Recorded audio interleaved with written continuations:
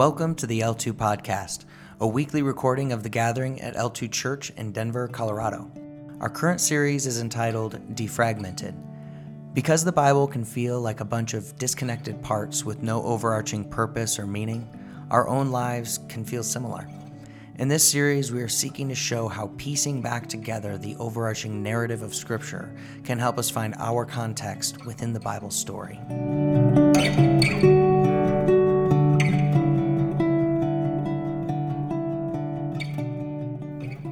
Deuteronomy 7, 6 through 14. For you are a people holy to the Lord your God.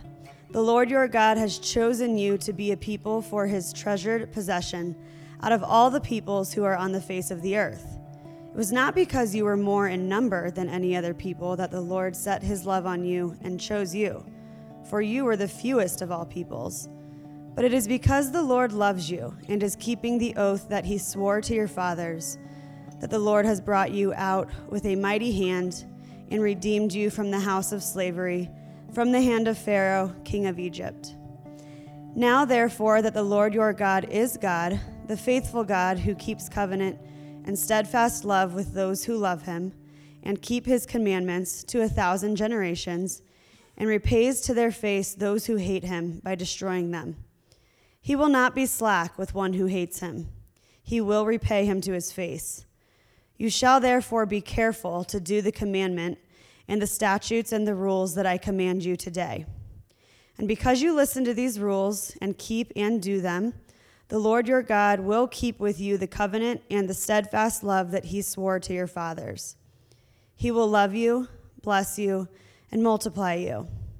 He will also bless the fruit of your womb and the fruit of your ground, your grain and your wine and your oil, the increase of your herds and the young of your flock, in the land that he swore to your fathers to give you. You shall be blessed above all peoples. This is the word of the Lord. Please be seated. Well, good morning. It's good to see you all. It's good to be back, actually.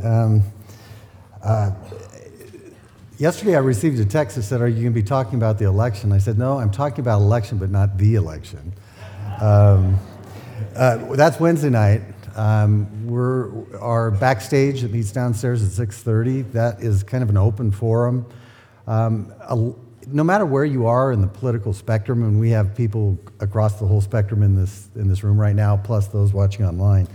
No matter where you are in regard to that, you're going to have to figure out how your faith expresses itself. Over the next several years, you cannot depend on anyone outside of you to be the person that you need to be. And so now's the time. You need to start figuring out that no matter who is in office, that can't execute your faith for you. That has to come from the inside. And so now is the time that every single one of us has to say, okay, in light of these things, what type of human being do I have to be? So I encourage you to be there on Wednesday night. This morning, this is the third part of an 8-part series that we're doing we've called it Defragmented, and this particular sermon has been titled Redemption Initiated because it's following the first 2 sermons that James did, the one on the garden that talked about creation and the intention that God had for the world, and then the one last week that talked about the fall and how this world does not work for us the way it was intended to. It's working against us. Today we're coming to the biggest part of this series. The burden I have today is to teach you the whole Old Testament. So I hope you brought your lunch. No, seriously, we're going to be able to kind of pull this apart. Now, the why statement of this whole series, I think, is just phenomenal. It really kind of grasps what we're after in this series. It's basically this question: does your faith cause you to perceive an overarching purpose in your life that you're actually making progress towards? Now, I can tell you as a coach and a counselor that the majority of us sitting in this room, and those of you probably watching online, the answer to that has to be an overwhelming no. We don't know. We're trying to figure out. The number one question by Christians as well as non-Christians today is, I don't know what to do. If you're a Christian, it kind of sounds like this: I wish I knew what God's will was for for me. And so today we've got a tall task. We're trying to show you that what has happened over the last, I think, couple of centuries is that there are people inside of Christianity as well as outside of Christianity that have really begun to see the Bible as broken bits and pieces. And by doing that, it has pushed us away into a perception of the Bible that it's just become kind of quaint moral lessons, or it really has become kind of a regressive dogma to people in our society. It's not attractive to very many people outside of Christianity, and it's difficult for many of us inside of Christianity to continue to hold on it. So in 8 short weeks, what we're going to try to do is to show you a narrative of the Bible that kind of shows you the story again. Now, according to Bartholomew and Goheen, two modern scholars, they are beginning to show that researchers are attributing this fragmentation to the decline of the whole entire church. I'll read you this quote. It says, Australian sociologist John Carroll, who does not profess to be a Christian, believes that the reason that the church in the West is in trouble is because it has forgotten its story.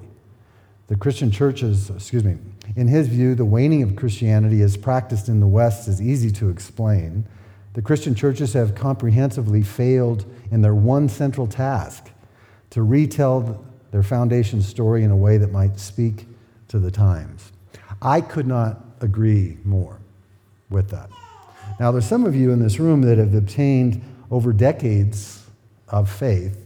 You've obtained a fairly comprehensive understanding of doctrine, of Christian history, but in the process, perhaps you've begun to see the Bible in this disjointed view.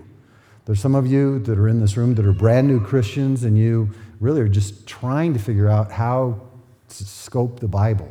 You've tried to read every January, you try to commit yourself, and you get to Exodus or Leviticus, and it just seems so dry. You're thinking, what in the world is this good for? And that's very valid. That's very valid apprehension. And I think some of this comes from this fragmentation.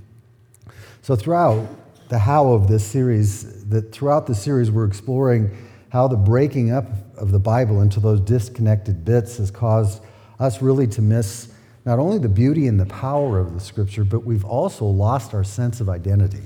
We don't know what the purpose is for our lives. And so as we kind of push into this today and start to look at the Old Testament, I'm going to try to show you as daunting of a task as that is, and it is. For 3 weeks I've been thinking about this, of how we do that. But I think I can show you a way that simplifies all of the judges and all of the kings and all of the prophets that represent almost 2/3 of your Bible, and to a simple pattern of how God initiated redemption. After everything thudded to the ground in the garden, something began to happen, and that pattern has been repeated throughout the Old Testament, even into the New Testament. So we're going to look at that pattern, and then I'm going to try to show you the so what. How does that help us? How does that begin to cause us to regain not only a coherency of a Bible that speaks in a huge story, but more specifically, how does that begin to show us who we are and what we should be living for, what we should be doing? So when we look at this first part, I want to show you the pattern of God's covenants. Now, covenantalism is a whole system of theology that most of us did not grow up in. Some of you did, many of us did not.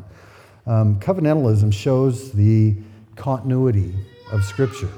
And so when you take a step back and you begin to look at how God has initiated redemption after the fall, you begin to see very quickly this pattern emerge. Now, throughout the history of Christianity, the gospel message has been described as a salvation by grace, what? Through faith. By grace through faith. And so all of Christianity was given that little shorthand handle. It is a salvation that was given by God by grace through faith. Now, as God initiates this redemptive purpose in the Old Testament, the pattern of all of the covenants follow this pattern. It's got grace, which is his love and promise in it, and it's got also in it faith or obligation. And so the grace and the promise is conveyed in a covenant that God takes people and he breaks into space and time and he brings them into this covenant and he shows them his love and his grace. He doesn't do that with anyone. One of the most remarkable parts about the Old Testament is the fact that it's one teeny little nation that God is showing his love to, not the whole entire world. And so his grace and his promise that is breaking in is an initiative that God's undertaking, but those covenants also have this second part in them, this part of faith and obligation. In other words, he requires of people in the covenant to participate in the covenant. He doesn't just move them along in a mechanical way. And so there's an obligation that comes with this grace and promise.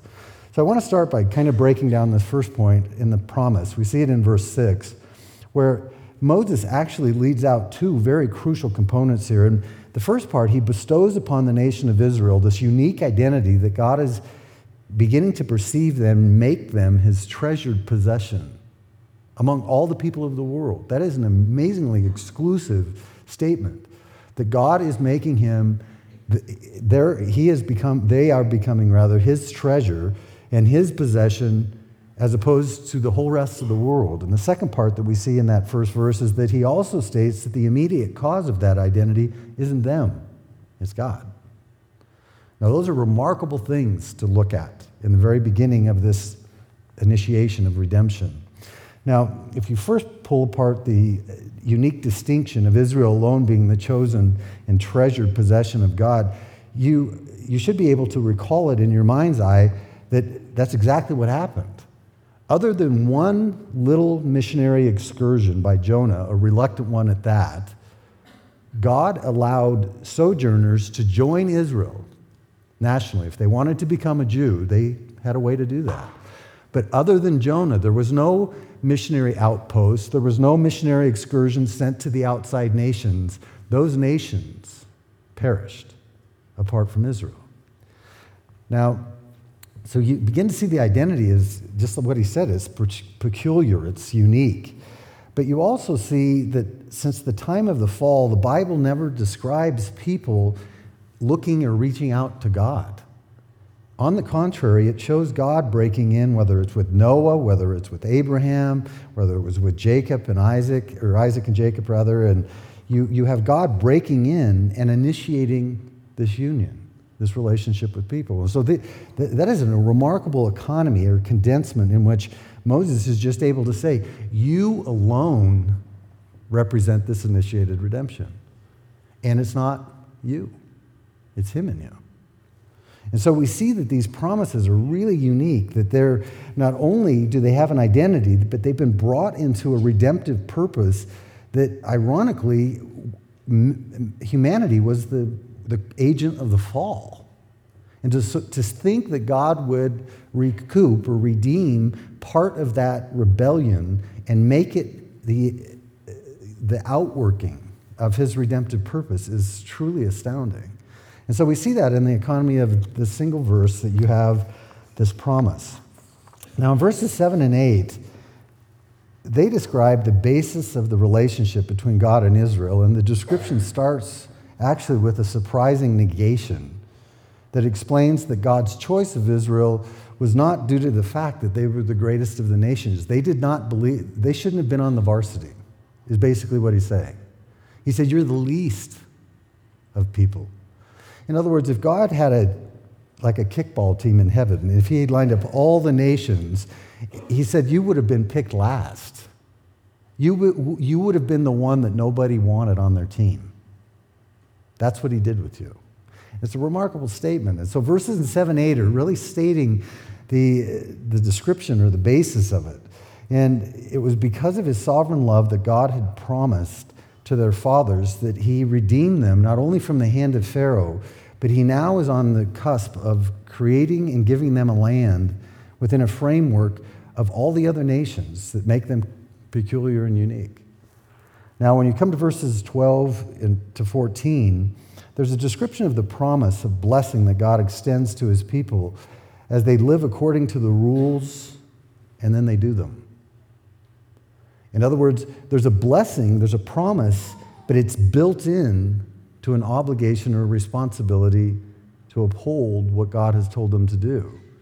Now, if you pull this apart just for a moment and you think, what would have happened if God shows grace and favor to Noah, and he tells him, Noah, I am going to destroy the earth and I'm going to save you and your family, only 8 people out of the whole entire world, but you need to build an ark. And he did it for the next 100 years. Then the flood came and God preserved them.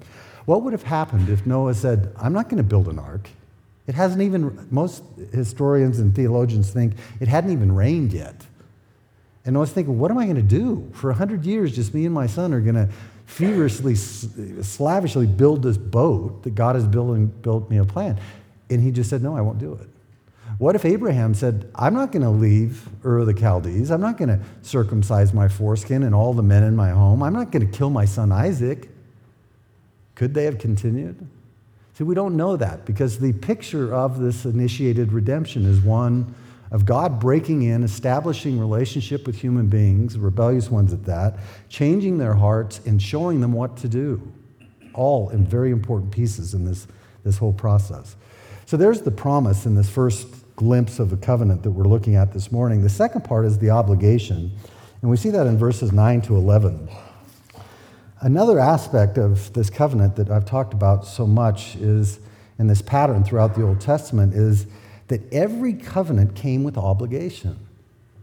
Now, this is what John Frame calls an ethical ought. And if I was to ask you, what is 2 plus 2? What does that equal? Well, for most of it's 4. For most of us, right? There's an ethical obligation for you who know arithmetic, for you to think 4. You can't say, I have a right to think 5, or I have a right to think any other number but 4. And so there's an ethical duty or an ethical obligation that came from the revelation that God imparted through each and every one of these covenants. We can't capriciously go back and to say, I can be right with God if I start building a boat in my backyard. That's not going to work.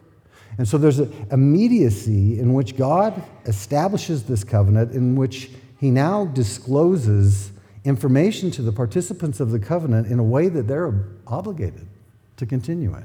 And that's exactly what we see here. The condition of the covenant is not an entrance into the covenant because God's grace has been established as the cause of that, but the continuance of the covenant is incumbent on those who participate. So in verses 9 to 11, we see an explanation that God is faithful. He's a faithful God who keeps covenant and steadfast love with those who love him and keep his commandments. In other words, those who participate in the covenants of God are brought into a covenant exclusively by the love and the grace of God, but the terms of the covenant require them to obey the rules of the covenant laid down by God. And verse 10 has a stern warning to those who would presume to be in the covenant and still refuse to abide by its obligation. This could not be any clearer in any other part of Scripture than it is right here. Now, this typifies, as I said earlier, the whole Old Testament. As mentioned earlier, Christianity teaches that we're saved by grace through faith. We're not saved by our own effort. But this pattern of this covenant, these covenants that God initiates redemption in the Old Testament, every one of them follows its consistent pattern of promise and obligation. With Noah, it was a promise, I'll save you, an obligation to build an ark. With Abraham, another famous covenant, where you have promises to the fore. I will make you into the greatest nation of all the nations. You're a single man. But I want you to leave your homeland. I want you to circumcise yourself and all the males in your home. And by the way, this promise of a child that will come, I expect you to offer him to me, which we know God diverted that. But it demonstrated a faithfulness on Abraham's part that was truly remarkable. And so we see this pattern over and over again. In each and every redemptive covenant in the Old Testament, the pattern consistently offers promises to and establishes obligations for those who would participate in God's covenants. Deuteronomy 28, you have an entire chapter split in half. Do this and live, don't do it and die. Choose today. Now, this begs the question, how does that help us? How does that help us? We're 19 minutes in since Catherine first stepped up to start reading. How do you gain something from this? Most of you, I think, would have to admit that you've never read through the whole entire Old Testament. Most Christians haven't. There's many of you, thankfully, that I think have, perhaps even several times. But that doesn't mean that you necessarily have this coherent conclusion that allows you to say, well, this is how it helps me. Or is it something you just put in a distant past to say, I thank God we're not living like that anymore? See, I think it's a very pertinent question. How does this actually help us? Now, everything we've said so far, I think, begs the question, not only how does this defragment our Bible and put it back together, but most importantly, how does this understanding this story give me a sense of my own identity, a sense of my purpose in this world? Now, I think in general, it's true to say that understanding the covenants of God, that is actually the only way to see continuity of redemption. The way most of us were taught, it's stress, these little broken pieces. It did it for us. We didn't even have to do it. We just accepted what people told us. And so it's taking a step back and to say, wow, this pattern is perfectly consistent in all of these covenants that I see. And so suddenly the judges and all the kings and all the rebellion and the prophets that would come and talk about Jesus coming, it is all speaking into these covenants, every last word. It begins to pull it together. But beyond that, I think that there are two fairly significant things that I want you to take away from this today that really do help us. The first is it helps us better understand and explain redemption. There's many of you in this room that have never figured out how to broach the issue of redemption. Because in your mind, you just know that they're sick of hearing that Jesus loves you and has a wonderful plan for your life. If you died today and God asked you why he should let you into heaven, what would you tell him? Those answers, those boats don't float anymore, not in our culture. And there has to be an improved way that we understand and explain redemption. That's the first benefit. The second benefit is that I think understanding this helps you better understand God's love, your own identity, and his will for your life. So let's open up this first one. This first one of understanding and explaining redemption. I'm only going to say a couple of words about this, but over the past 400 years since the Protestant Reformation, the church has been cast into this kind of a quandary, a tension between two very difficult questions. Norman Shepherd coined these questions this way. He said, how do you preach grace without suggesting that it makes no difference what your lifestyle is like? How do you tell people that they're going to be saved by grace and yet them come away thinking that there's an obligation? The second question, how do you preach repentance without calling into question salvation by grace apart from works? Those are a dilemma. Any of you that have tried to share your faith with anyone, even your own children, you found yourself on the horns of that dilemma. Now, the church, for the most part, I can tell you in the United States in the 20th century, has erred on the side of saying, God doesn't expect anything from you. In other words, you can pray to receive Jesus, and you can receive him as your Savior, but you don't even have to follow him as your Lord. But that seems to break a pattern of 2/3 of your Bible is already established, that somehow there's promise, but no obligation in it. And so these are difficult. Now listen to how Norman Shepherd, I think, brilliantly kind of navigates through this. This is what he says in this tension. He said, the answer to this dilemma is to be found in the doctrine of the covenant, with its two parts, promise and obligation. In keeping with his eternal purposes, the Lord God brings us into covenant with himself. All of the blessings of the covenant are ours as gifts of sovereign grace. The covenantal demand for faith, repentance, and obedience is simply the way in which the Lord teaches us or leads us into possession of these blessings. I'm going to come back and explain that, but let me finish the quote. Salvation is both by grace and through faith. These are the two parts of the covenant, grace and faith, promise and obligation. Grace is not without conditions, and a living and active faith is not meritorious achievement. It is the biblical doctrine of covenant that enables us to sail safely through, these terms are going to be hard, the Scylla of legalism and the Charybdis of antinomianism. Those were two Greek warring or dangerous gods that they believed in. And he said, this is the only way we can get through it. And I'm telling you, many of you can relax in understanding this because it allows you to understand redemption. There's never been a single human being.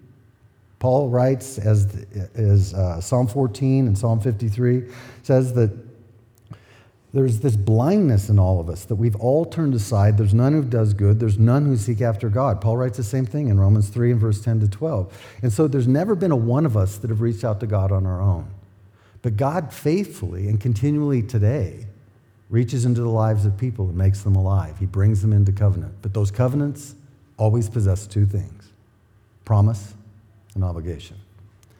Now, that brings us to the second part. So this first part is that this really helps you understand and explain that this has been the redemption that God has offered the world since it was first initiated right after the fall. The second thing it does, and perhaps the most helpful today, is that it helps us understand God's love, our personal identity, and the purpose that God has for us. In other words, understanding God's covenant, it improves all of our perspective of all of those things. Many of you, I know even in this room, you believe that God has a love that is so universal that it relegates God to a place in heaven that he's frustrated. If only more of you would trust me. And you can't see that when you understand the doctrine of the covenant, because his love is indeed effectual. When he sets his love upon people, they become saved. When he brings them into his covenant, they establish relationship with him. And it understands an effectual nature of love that I think makes it far more meaningful than you thought before, where God has generally just made everyone savable, and you just had the wisdom to come in out of the rain, and no one else did. His love is much more powerful and effectual than that. The second thing I think that this does, and perhaps even more significantly for us today, is it gives us identity. There's a sense in which we know, along with everyone that has ever believed in God and his redemptive purpose in the world, we believe that we're here on purpose. Paul says to Acts 17 to the Areopagus, in Acts 17 on Mars Hill, he said that God determined the boundary of your inhabitation and the point in time that you should live. None of you are here because of an accident.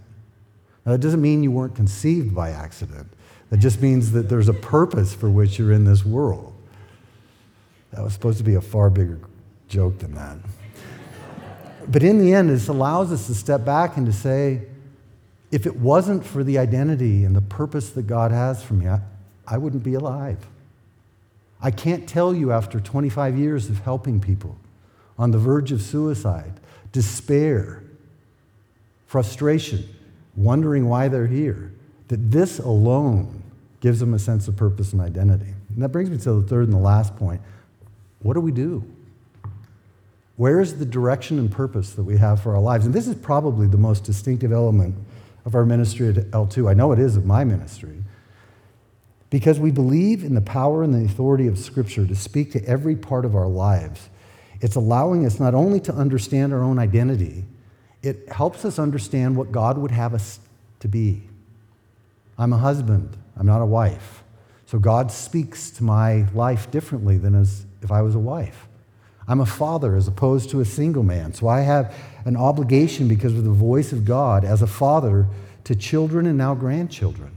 I'm a pastor, and James says, let not many of you purport to be teachers, because as such you'll incur a stricter judgment.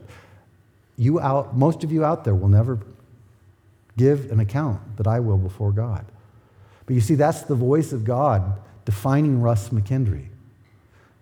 And it enables me to understand myself, but it also enables me to understand a direction and purpose that God has for my life that he promises by his Holy Spirit to attend.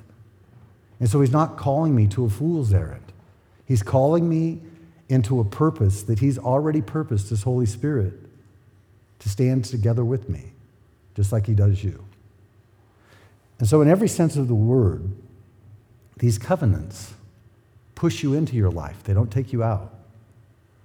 They don't cause you despair and confusion and questioning as to what God's will is for your life. They yield and they render you more capable and more intentional and more intelligent about who you are and what your purpose is on this world. than anything before. And that is the initiated redemption that we're seeing throughout the Old Testament. So the Old Testament enables us to understand how God started all of this. And it shows us a pattern that not only has continued throughout the Old Testament, it continues into the New Testament. And so in many ways, these two sermons that I'm going to preach this week and next week, one, they look like a T-ball. First you have the stand, and then you have the ball on top of the stand, and then 2 weeks from today, when James gets back up, he gets to hit the ball. Because everything in the Scripture is heading towards this convergence. It's God fulfilling his promise to restore everything that was fallen. Every dream that you've ever had about what's right, what's decent, every sorrow that has filled your heart when someone calls you and says the test result came back positive and it's terminal cancer, and that sense of, oh, all of that wrong will one day be put right. And the fact that he uses us in that process is simply amazing, because he's using us the same way he's used everyone, all of his people throughout history. It's truly remarkable. The covenantal demand for faith is the most important thing I'm going to say today. The covenantal demand for your faith, for repentance, for your obedience, has become the way in which the Lord leads you into understanding yourself and doing the things that he purposed for you to do. It's not pushing you away. It's not making you less of what you would be. It's making you the finest person that you could possibly be, because you're willing to listen to the God who made you. Okay, all right, let's take a couple questions and then we'll be done.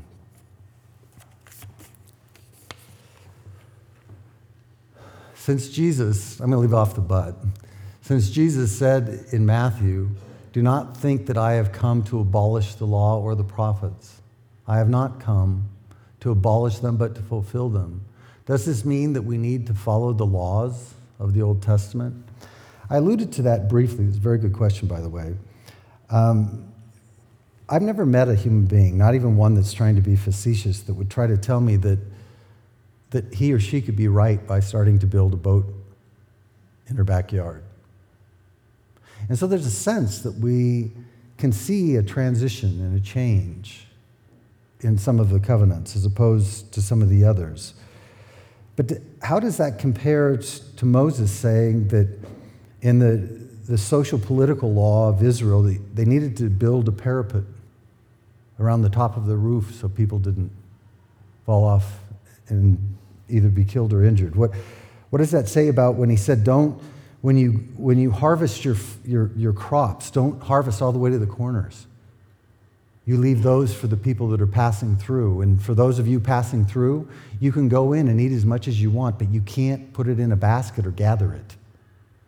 You see, there were social norms that still abide. And so it takes a lot of work to be able to say, well, which ones abide to us today and which ones do not? And this is where I would look to Greg Bahnsen did just a Noman's work in really beginning to say, okay, here's how a part of it fits and a part of it doesn't. I don't believe that you can take those statements out of Matthew 5 and to say Jesus is saying there's no more rules. I don't think you can. Now, there's been some parts of the church that said, okay, after that, all we have is this new set of rules. I don't think that's the most accurate either. And so there's a way that we have to know the Lord. There's a way that we have to sincerely trust him. Now, this is where an old friend of mine, Ken Marcelino, used to always use this phrase. He said, if the Lord's in it, act like he's in it. Trust him. Allow him to speak to you. But if you're trying to find out what the Lord has for you and you refuse to read the Bible, there's a contradiction in your statements. There should be a point in which you're able to say, I'm willing to hear you. I'm willing to listen to you. And I think by doing that, we can trust that the Holy Spirit is animating our faith towards the lives that he would have each one of us live. Next question. Okay. All right. All right, let's pray. We're going to take communion. This communion process is one that Paul was very explicit in 1 Corinthians 11. He said, you need to take some time to examine yourself. And basically that was a period of time in which you could assess yourself according to some standard. And I think in services like this, it's just you contemplating what you've just heard. How do you line up? How does your life measure up? And over the years, I've heard many people say, well, I just couldn't take communion because I was so convicted after I assessed my life for a few moments, because I found some things that were wrong. I usually ask them, have you ever taken communion? Because you should always be able to find things that are wrong, things that are not as consistent as they should be with the Word of God.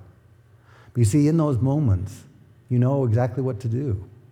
He who confesses his or her sin, I will forgive you and cleanse you from all unrighteousness. That's what we do with it.